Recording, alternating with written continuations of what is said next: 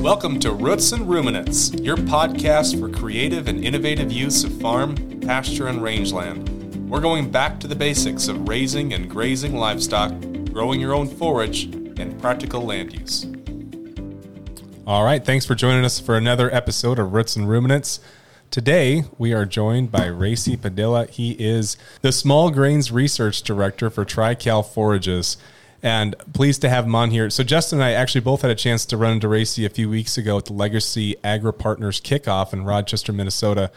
And so quick fun fact about that. I went to Rochester, cool downtown, the Kaler Grand, right? Hotel, is that the hotel we were at? Yeah. Super grand. Super grand. Yeah, it was a cool place. Parking ramp was built for like 1950s. Did your pickup get in?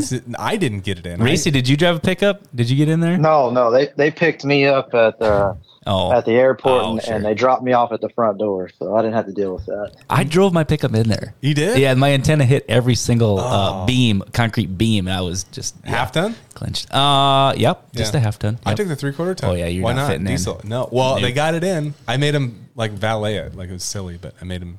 I don't know what to do. Yeah. I drove around a long time looking for a parking spot that wasn't in a parking ramp, and that doesn't exist. And then I think this is accurate. There's more parking ramps within 3 blocks of that Rochester hotel than there is in the entire state of South Dakota. Oh, I guarantee you that's true. Like, that's a fact. No question. Yeah.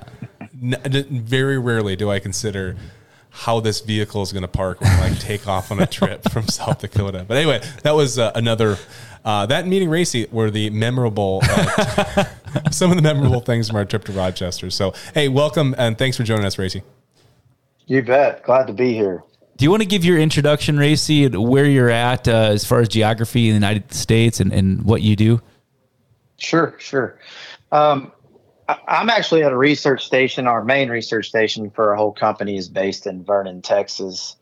It was originally the AgriPro research station. AgriPro owned this company for several years. I think 2008 is when they acquired the Triticale program some years back. But this was the original program. This building was actually built in 1999 by the previous breeder. And when he was going to go in and start a wheat breeding program for the Southern Great Plains, and he came from a university background, and him and another guy went in and wanted to start a private company. So they built this building for him. Basically, it was built down here for the purposes of drought tolerance and disease screening and high heat tolerance for wheat varieties. So that's where we're located.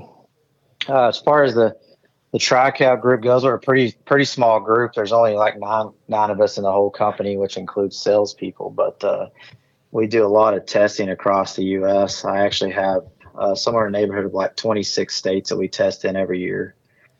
So we put all those things together, in the fall, planting mostly, and then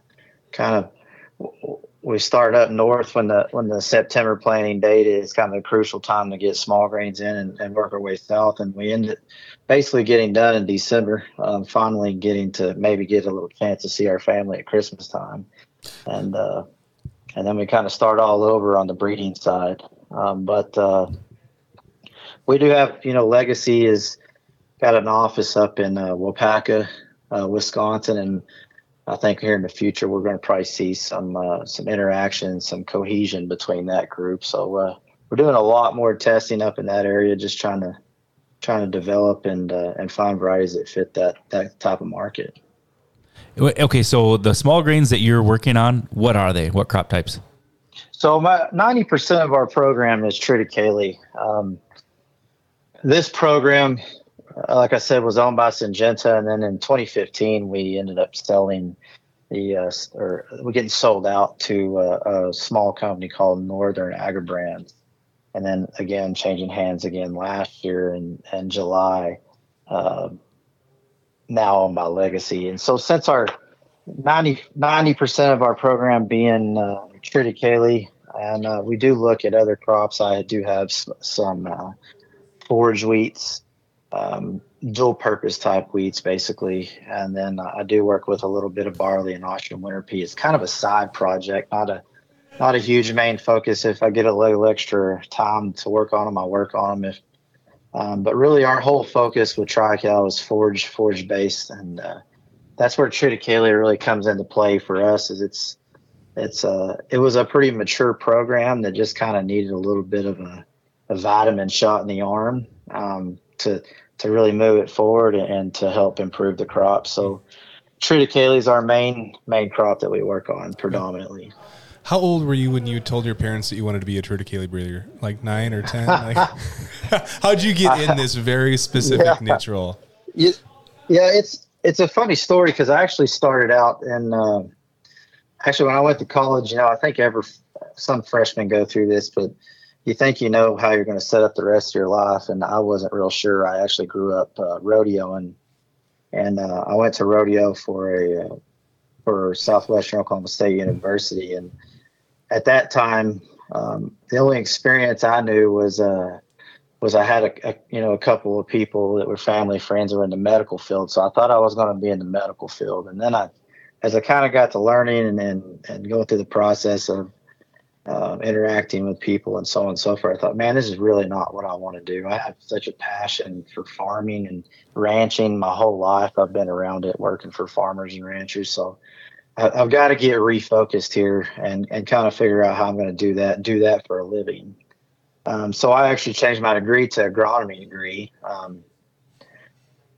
I guess that was my sophomore year, and I just kind of went, through the whole trying to figure out where I'm going to be in life. And I actually got into with a professor that said, man, you have an inquisitive mind. You really need to go into some kind of research field, the way that you evaluate and really try to pick things apart and figure out how they function, so on and so forth. And I said, okay, that sounds great. So I got my agronomy degree thinking I was going to get into a research program really quickly.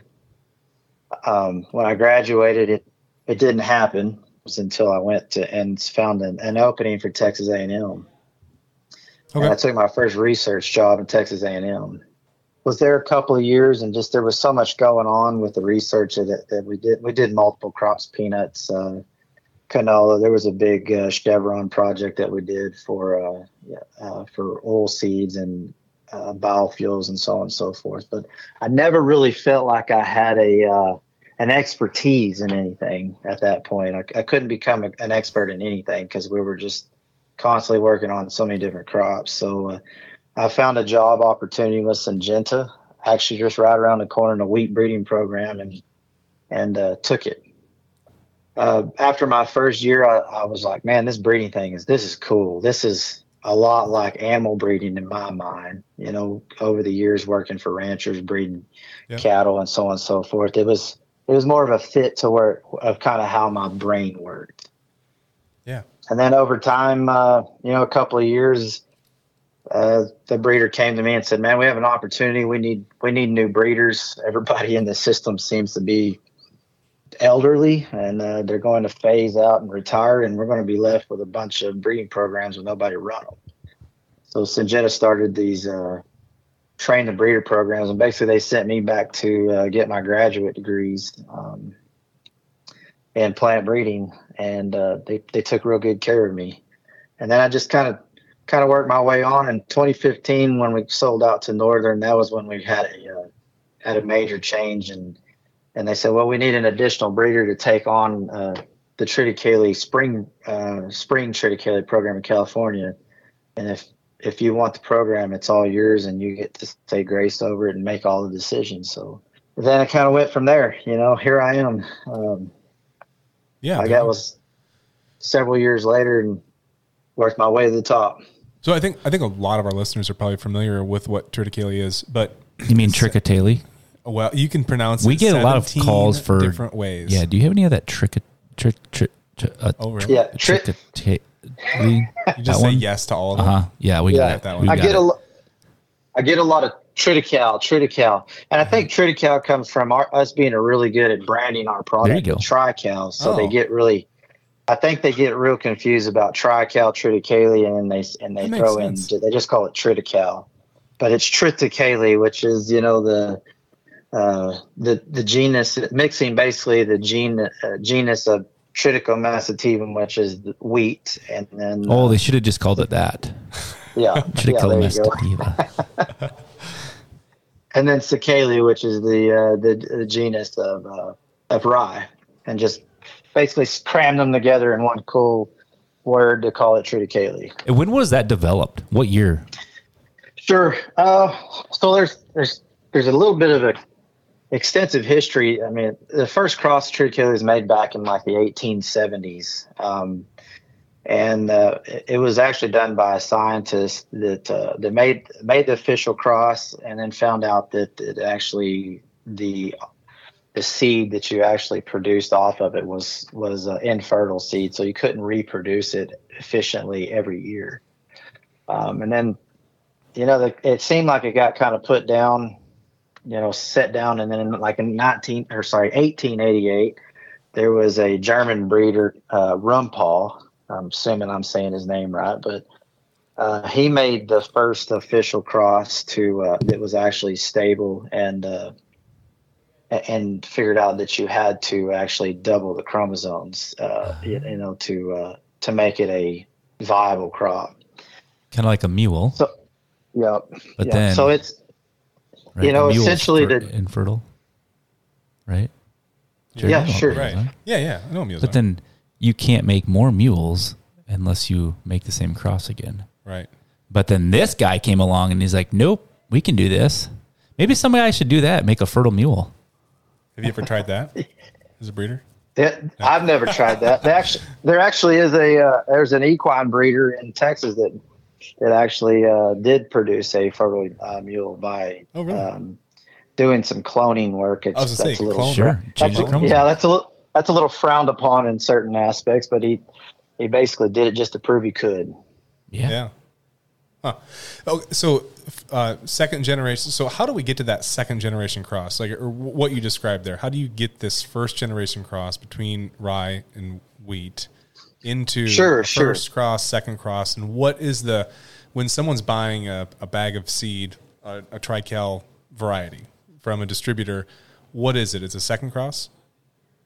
No, it's actually I'll kind of finish up the history and I'll explain it. Yep. No, that's fine. So like around the 40s, that's when they started making they started actually let's go back to, the early 20s and 30s. They actually figured out that you had to make the cross with bread wheat, which is what we're all familiar with as when we just talk about wheat, bread wheat, which has the A, B, and the D genome, and crossing that to rye. And they figured out basically you had to treat that cross with colchicine. So basically it was a process. You go in there and you make the pollination, you rescue the embryo, you treat it with colchicine, which colchicine is a chemical product that basically stops the chromosomes segregation within keeps the chromosome from splitting and getting basically doubling the chromosome count or the haplotype. So you're stabilizing the DNA at that point where it can't go to the infertility side of it. So after they did that, most of those trits were called octoploids, and they were really nasty looking, terrible looking trits. They were really tall and leggy like rye, and then think of the crappiest wheat head you've ever seen. That's what it was. And then here comes this another person, O'Mara, in the 50s, and decided, well, let's try doing it with durum wheat, which is a tetraploid. So they tried it with durum wheat and crossed it. Had to do the same thing, colchicine treatment, etc. And that's where you come up with hexaploid wheat, which is what we use as of today. And those first crosses are called primaries. And the primaries, again, just what you think of, they're kind of nasty looking things. You got to go through all these top crosses and selections and so on and so forth to get something viable out of them. And that's essentially how we've gotten to where we are now, is a lot of years of my predecessors working through those primaries. Essentially, Triticale is a self-fertile just like wheat is with the current products that we use. That makes a lot more sense. And I think it is worth noting that so people that have planted rye and used quite a bit of rye in the past will look at that and say, okay, what's the advantage, or why should I make the upgrade to Triticale? It's like, well, there's a very good chance that the Ryman rye that you're using, I don't know when Ryman came out, but this is a variety of rye that's been out for decades and decades. There's not a lot of active U.S. Rye breeding programs. There is some from other countries coming in. But your program is very deliberate in making a lot of genetic progress and advancement every single year, every generation that you're going about. So it's a little bit different. It's a little bit of an apples to orange to say, okay, this is the price of a bushel of cereal rye, and then here's a bag of Triticale. There's a lot more that goes into it. Yes, absolutely. Yes, absolutely. We, that's when I talk about where we gave it a shot in the arm. Basically, it was kind of the breeding program was kind of an afterthought. If we can have time, we'll work on it. But when we actually took it and really picked it up and started focusing strictly on Triticale, said, okay, we're gonna put money into this, and we're gonna to make the improvements. And what are the improvements that we need? If we can't improve the agronomics and have everything over rye, then what's the point of us working on Triticale? So when we really start looking at it, there's a lot of things that we improved. Looking at feed quality, that was one of the major things we wanted to improve. Biomass production, winter hardiness was always an issue,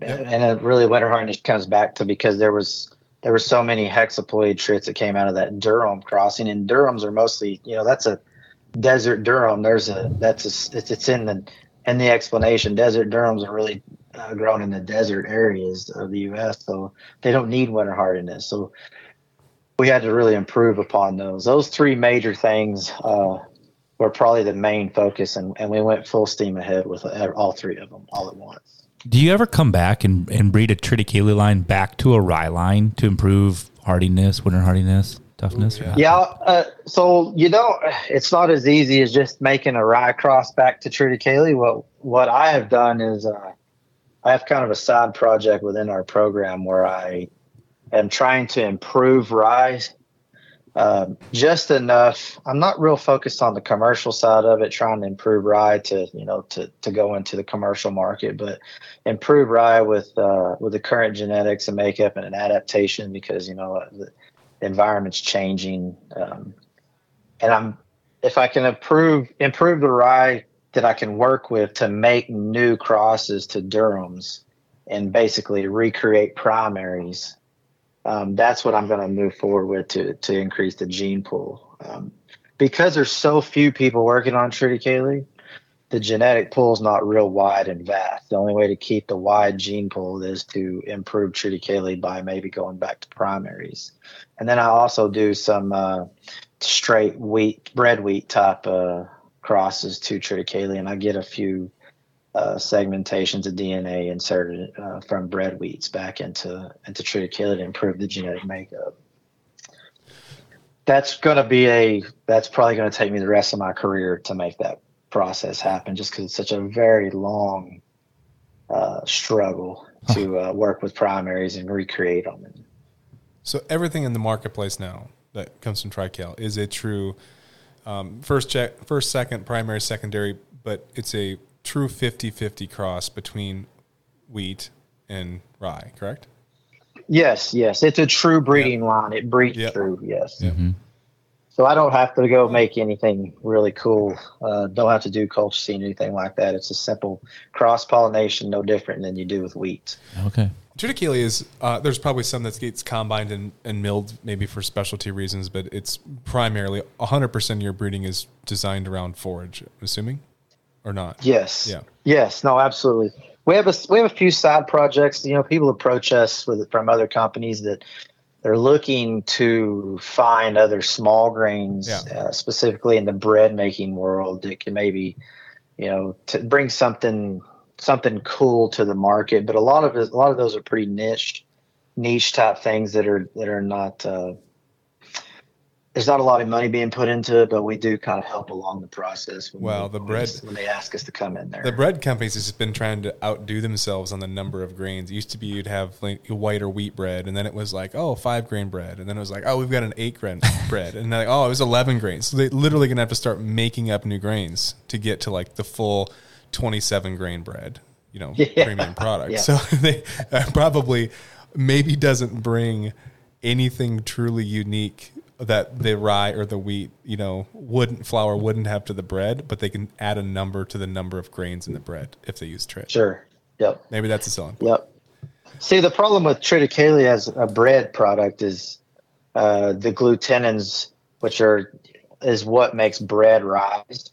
That you get the rise for bread, making loaves of bread, and the glutenins are really weak in the or absent. Some are completely absent in certain varieties. And so you can't it makes good flatbread. You can make tortillas and crackers and other things that don't take a lot of strong glutenins with triticale. But we do have a project with the couple of universities where we do have certain varieties on our backgrounds that have stronger glutenins, and they're actually making bread, triticale bread. It's like 70% of the actual flour in the mix is triticale. Okay. And a triticale the idea behind that sounds pretty good. Yeah, there you go. Does it ever lost on you that like we took 2 grain crops and then made a forage out of it? Like, we took wheat, durum wheat, and rye, which rye can be a forage too for sure, but a grain crop, Sure. and then we made something that's exclusively a forage in the middle of it. I never thought of that. Yeah. It's forage, especially in the grass side, is always it's secondary or tertiary, right? They're always looking for improving grain products, and you look at even barleys. When you hear people talk about feed barleys that they're feeding into feed mixes, those barleys were part of a malting barley program, but they're like, well, they're not good enough for malting, but hey, look, they put on a ton of forage. Let's just try to put that one in a different market. There you go. And that's what I do every day, is really look for the forage side of it, not so much the grain product. So, and I think I asked you about this when out in Rochester, but I was thinking about, as you were talking about making these new crosses and bringing the new germplasm back in, I got thinking about that. One of my favorite stories of breeding, plant, animal, whatever, breeding of all time is the Norman Borlaug Orville Vogel story, where Orville Vogel has this envelope of seeds that he got from like the post World War II reconstruction in Japan, and they're the only like native type or natural dwarf gene wheat that's in existence. And Norman gets this envelope, and the first crop fails, and he has like 12 of these seeds left over in this envelope of the only stuff that he knows to exist. He uses that, grows it in a greenhouse, crosses it with his Sonora Red, the rust-resistant wheat that he was doing, and then boom, it's like 96% of commercial wheat has that. So, but durum does not have that dwarf gene in it, does it? Or did the dwarf gene get over into durum as well, or not? Yeah, I'm trying to remember. There's RHT genes in wheat, and that's what was working with. And, Okay. I'm pretty sure RHT genes are on the. I didn't look much into those, but they might be in the A genome or the B genome one, and that's actually durum. Okay. Yeah, so, but you're not. Do you feel like you're hindered as we've made wheat with a shorter, stronger stalk? I mean, there's probably certain wheats that varieties that you don't use, but is there a hindrance, you think, to the height, the restriction in height that we've put into wheat over the last 70 years for harvestability? Has that impeded your breeding efforts as you're making these new primaries? No. What I've actually done on our breeding side is kind of done a little bit from the playbook of Norman Borlaug, is we're trying to develop shorter statured triticales. Most of our main lines that really made the company kind of get off to a start and become a viable seed company were really tall, leggy, late lines, and a lot of similarities to rye. But what I've found out is if I actually shorten the internodes, the distance between each leaf, I can potentially select for a shorter internode and add leaf area which increases leaf to stem ratios, which increases digestibility. Which increases digestibility and raises better quality. On top of that, if I'll add a higher tillering number of stems at the same time, then I have essentially taken a crop that was 48 inches tall, brought it down to 36 inches, and I'm getting more yield out of that 36-inch material because I've changed the architecture of everything so much. Okay. It's not to say the really tall ones, everybody thinks height too. Height, if you see a really tall one, that's got to be the highest yielder. But it's really not when you start looking at if you change a lot of other spectrums of the overall plant architecture.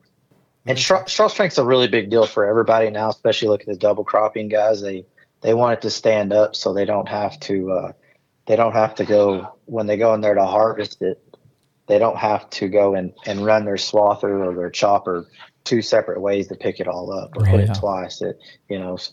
Some of the older stuff was like that. So when we started talking about crosses and different genetics, my mind raced to why can't we cross certain, let's take teff grass, for example. Why can't we cross teff grass with an oat so that it's more adaptable to be planted earlier and we get a bigger seed size that's more vigorous to grow, but then it regrows like teff grass? How come we can't do that? Yeah. Why can't we do that? Can we do that? Yeah. A lot of that's got to do with you just can't make some of those are not intergeneric. So like they don't belong in the same group of genetics that you can actually make intercrossing to.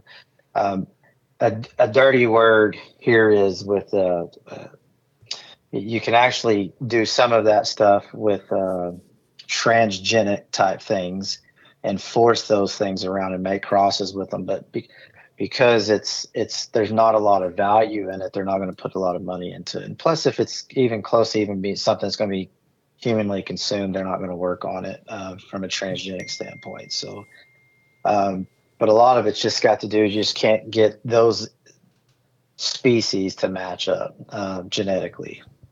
They just don't have the right coatings in their DNA to make the match.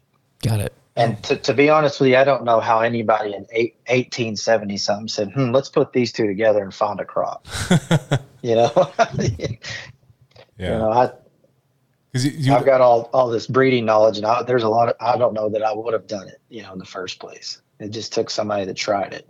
When you're actually pollinating that primary, to make the primary, are you manipulating the pollen right into the, in which way do you go? Do you go wheat to rye or rye to wheat? Yeah, use the wheat as the female. So you would because they're a perfect flower, they have both male and female parts on the same plant, right? So you basically use the durum as the female side, and you pluck the anthers out. The anthers are the actual part that carries the male pollen or the gamete, and you take those out, and then you introduce the rye as the pollinator. It's really because the wheat's a little more stable on the genetic side, and it's probably the biggest volume of the genetics. You want the cytoplasm to come from wheat because you probably want more of that genome to express itself. Okay. And so you're hand pollinating those to make those primaries? Yes, right? Absolutely. Yeah. Yep. And I hand pollinate everything in my greenhouse when I make crosses every year too. Okay. Is there a loss in fertilization rate from that cross? I mean, is it, hey, you'd have 99% grain fill if it was just rye on rye, but you go to the rye onto the wheat, it's like, oh, it's 70%. Like, it doesn't like to cross with itself. I think as long as you have small hands, it's okay. Then percentage is good. Yeah. No, it's really got to do with it's more got to do with the stability of the ovary. The long way around your question is yes. The stability of the ovary and and the amount of pollen that comes off of rye is significant. So you can kind of have your success. The receptivity window of wheat's really short versus rye, but the rye pollination, the sheer amount of pollen you get from there makes it just, there's a lot of physical things that just makes it easier. That's so funny. And go ahead. No, I didn't know, like, you know, like I have no scientific background on how to breed this. I was like, all right, if you're going to make Triticale, which one would be the boy? Which one would be the girl? Right. You know, like, yeah. And it's like, oh, the rye, like rank, masculine, brutish, you know, robust. And you're just like you said, massive so pollen, much pollen, just so much pollen and big pollen too, if I remember right. Yeah. Anyway, sorry, I didn't interrupt. The tall one with the longest beard, that's the one you make the male. Yeah. Okay. There you go. Makes sense. Well, I mean, like, look at the features on a sheep and a ram versus a ewe. Sure. It's totally different, right? Yeah. That's what it looks like when you compare wheat to rye. Okay. Anyway. Now, the real answer is somebody already figured out ahead of me that was the best way to make the cross. You know, in small grains, when we think about making crosses, if you let's say you take variety A and variety B and you want to make a cross, you want to make something out of that, which one do you make the female? For the most part, unless you're looking for specific genes, for the most part, when you make a serial cross, it doesn't matter whether A was used with female or A with B, A was used as a female or A was used as the male. Those are called reciprocal cross. So if you used to do that again, take the A as a female, B as a male, make that cross, and then you get that progeny off of that line. And then take the B, make that a female, and use A as the pollinator. You've got two separate progeny, but when you put them out in the field side by side, they phenotypically look the same, and they'll probably carry a little bit of, most of the same genes in there. Let's go to the side of improving genetics for feed quality. So for all of our livestock listeners, why does it make sense to feed Triticale? And maybe we should go down the line of talking about TriCal and the varieties that you've improved for better quality and yield and why it matters to a livestock feeder. Sure. Yeah, absolutely. So I always talk about we had to take a step back and reevaluate. And this actually was put in motion before me, but when you look at the program and how they were trying to head with the program, and then the way I picked up and kind of approved upon it is, we know in certain areas we're going to compete with wheat just because wheat's king. You know, if you look west of the Mississippi and you look in the plain states, you got to compete with wheat if you're going to work in that system. So our improvement was it's got to be as good basically it's got to be as good a quality as wheat, but the yield's got to be significantly better. And I think we did that really quickly and really fast with some heavy selection. But the quality side of it's not as easy to make the quick and rapid changes with. And then when you look at other parts of the U.S., it's quality over tonnage, but I still have to have, the same tonnage as rye. But as long as I can have a more forgiving crop, as in maturity and the rate at which it loses quality over the season, then I can always compete with rye from that standpoint. Mm-hmm. And a good example is rye is always going to probably most of the rye on the market is earlier maturing than all the trits we have commercialized. But we developed an early variety called 154. Gainer actually is the marketing name. And I'm a breeder, so I'm always thinking back in numbers of what it used to be called.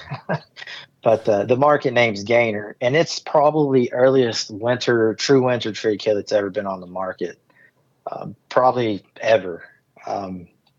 So we released that one, and the idea was to try to find something that was as early maturing as rye to fit in a double cropping system.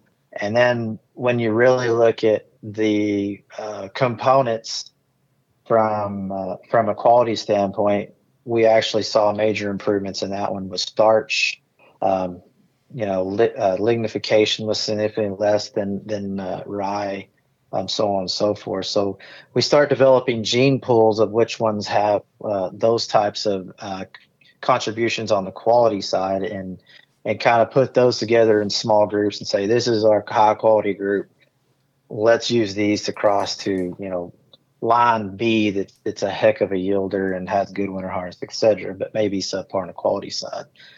No different than, breeding animals. You try to find the pieces you like between the two and try to make the end product that you want.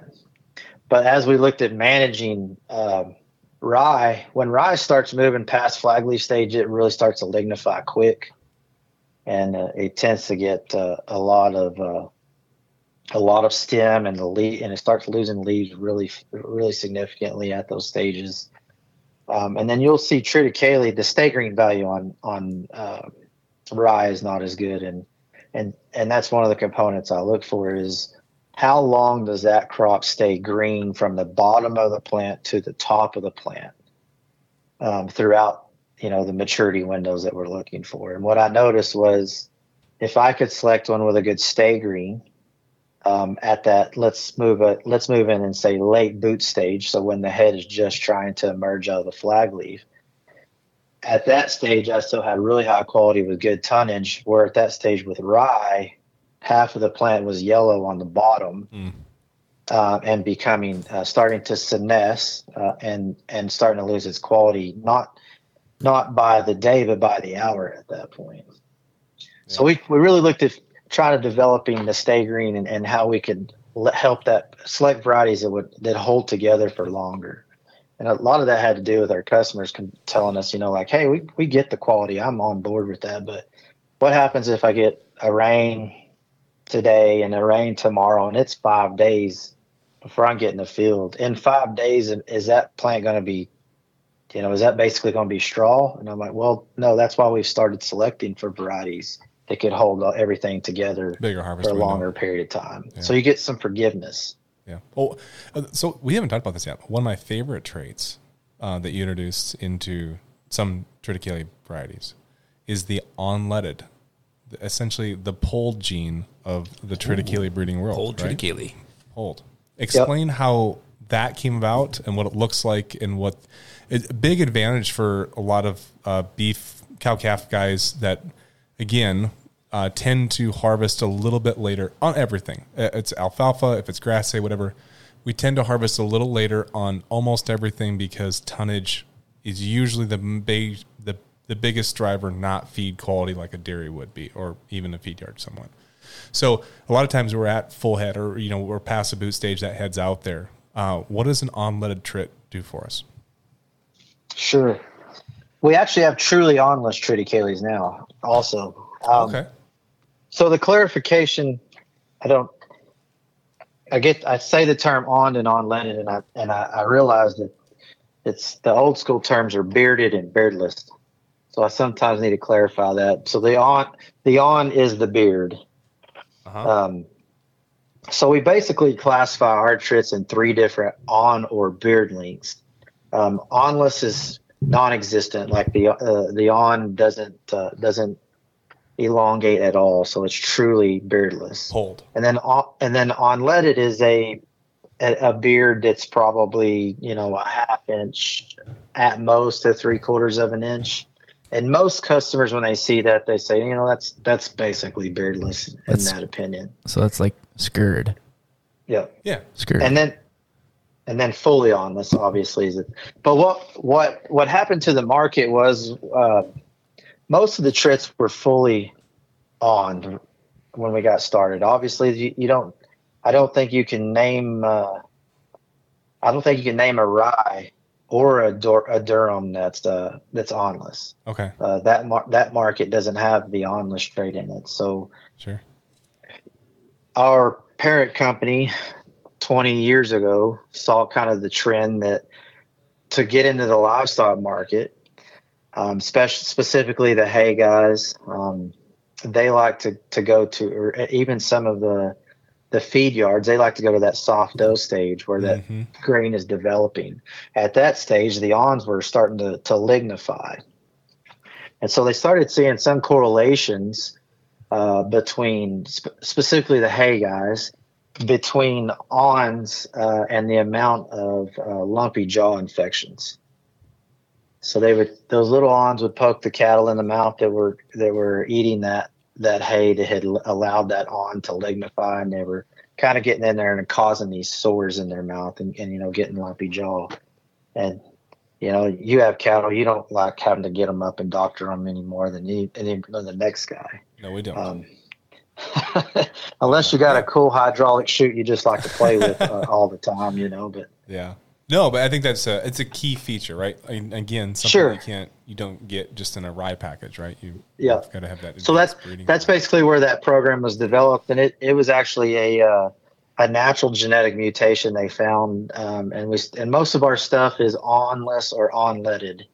It's just because that's kind of how we've developed our products.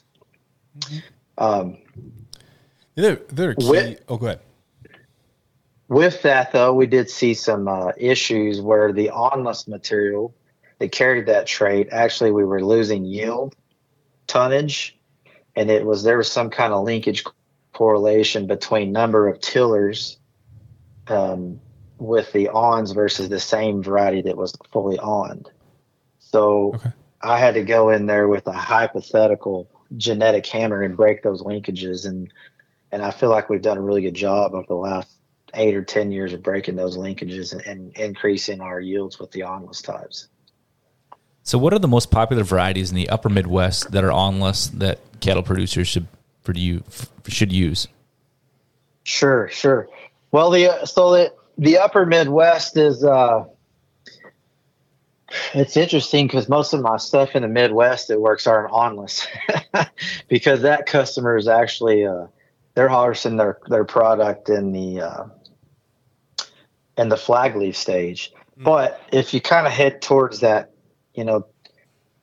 towards the cattle guy that's actually going to cut for hay, we have a variety called Flex 719 that's actually awnless, and it's a really good winter hardy line. We grow that one all the way up into Canada, and it goes all as far south. And this is just to show you the adaptation of trits versus weed. Is we grow that one all the way in Canada and all the way as far south as the Panhandle of Texas. And then there's a couple of newer varieties that we're coming out with this year or two. They're going to be truly awnless. That are some really uber winter hardy varieties. Maybe one thing that we haven't covered yet is the facultative varieties. Can you explain what that is? Absolutely.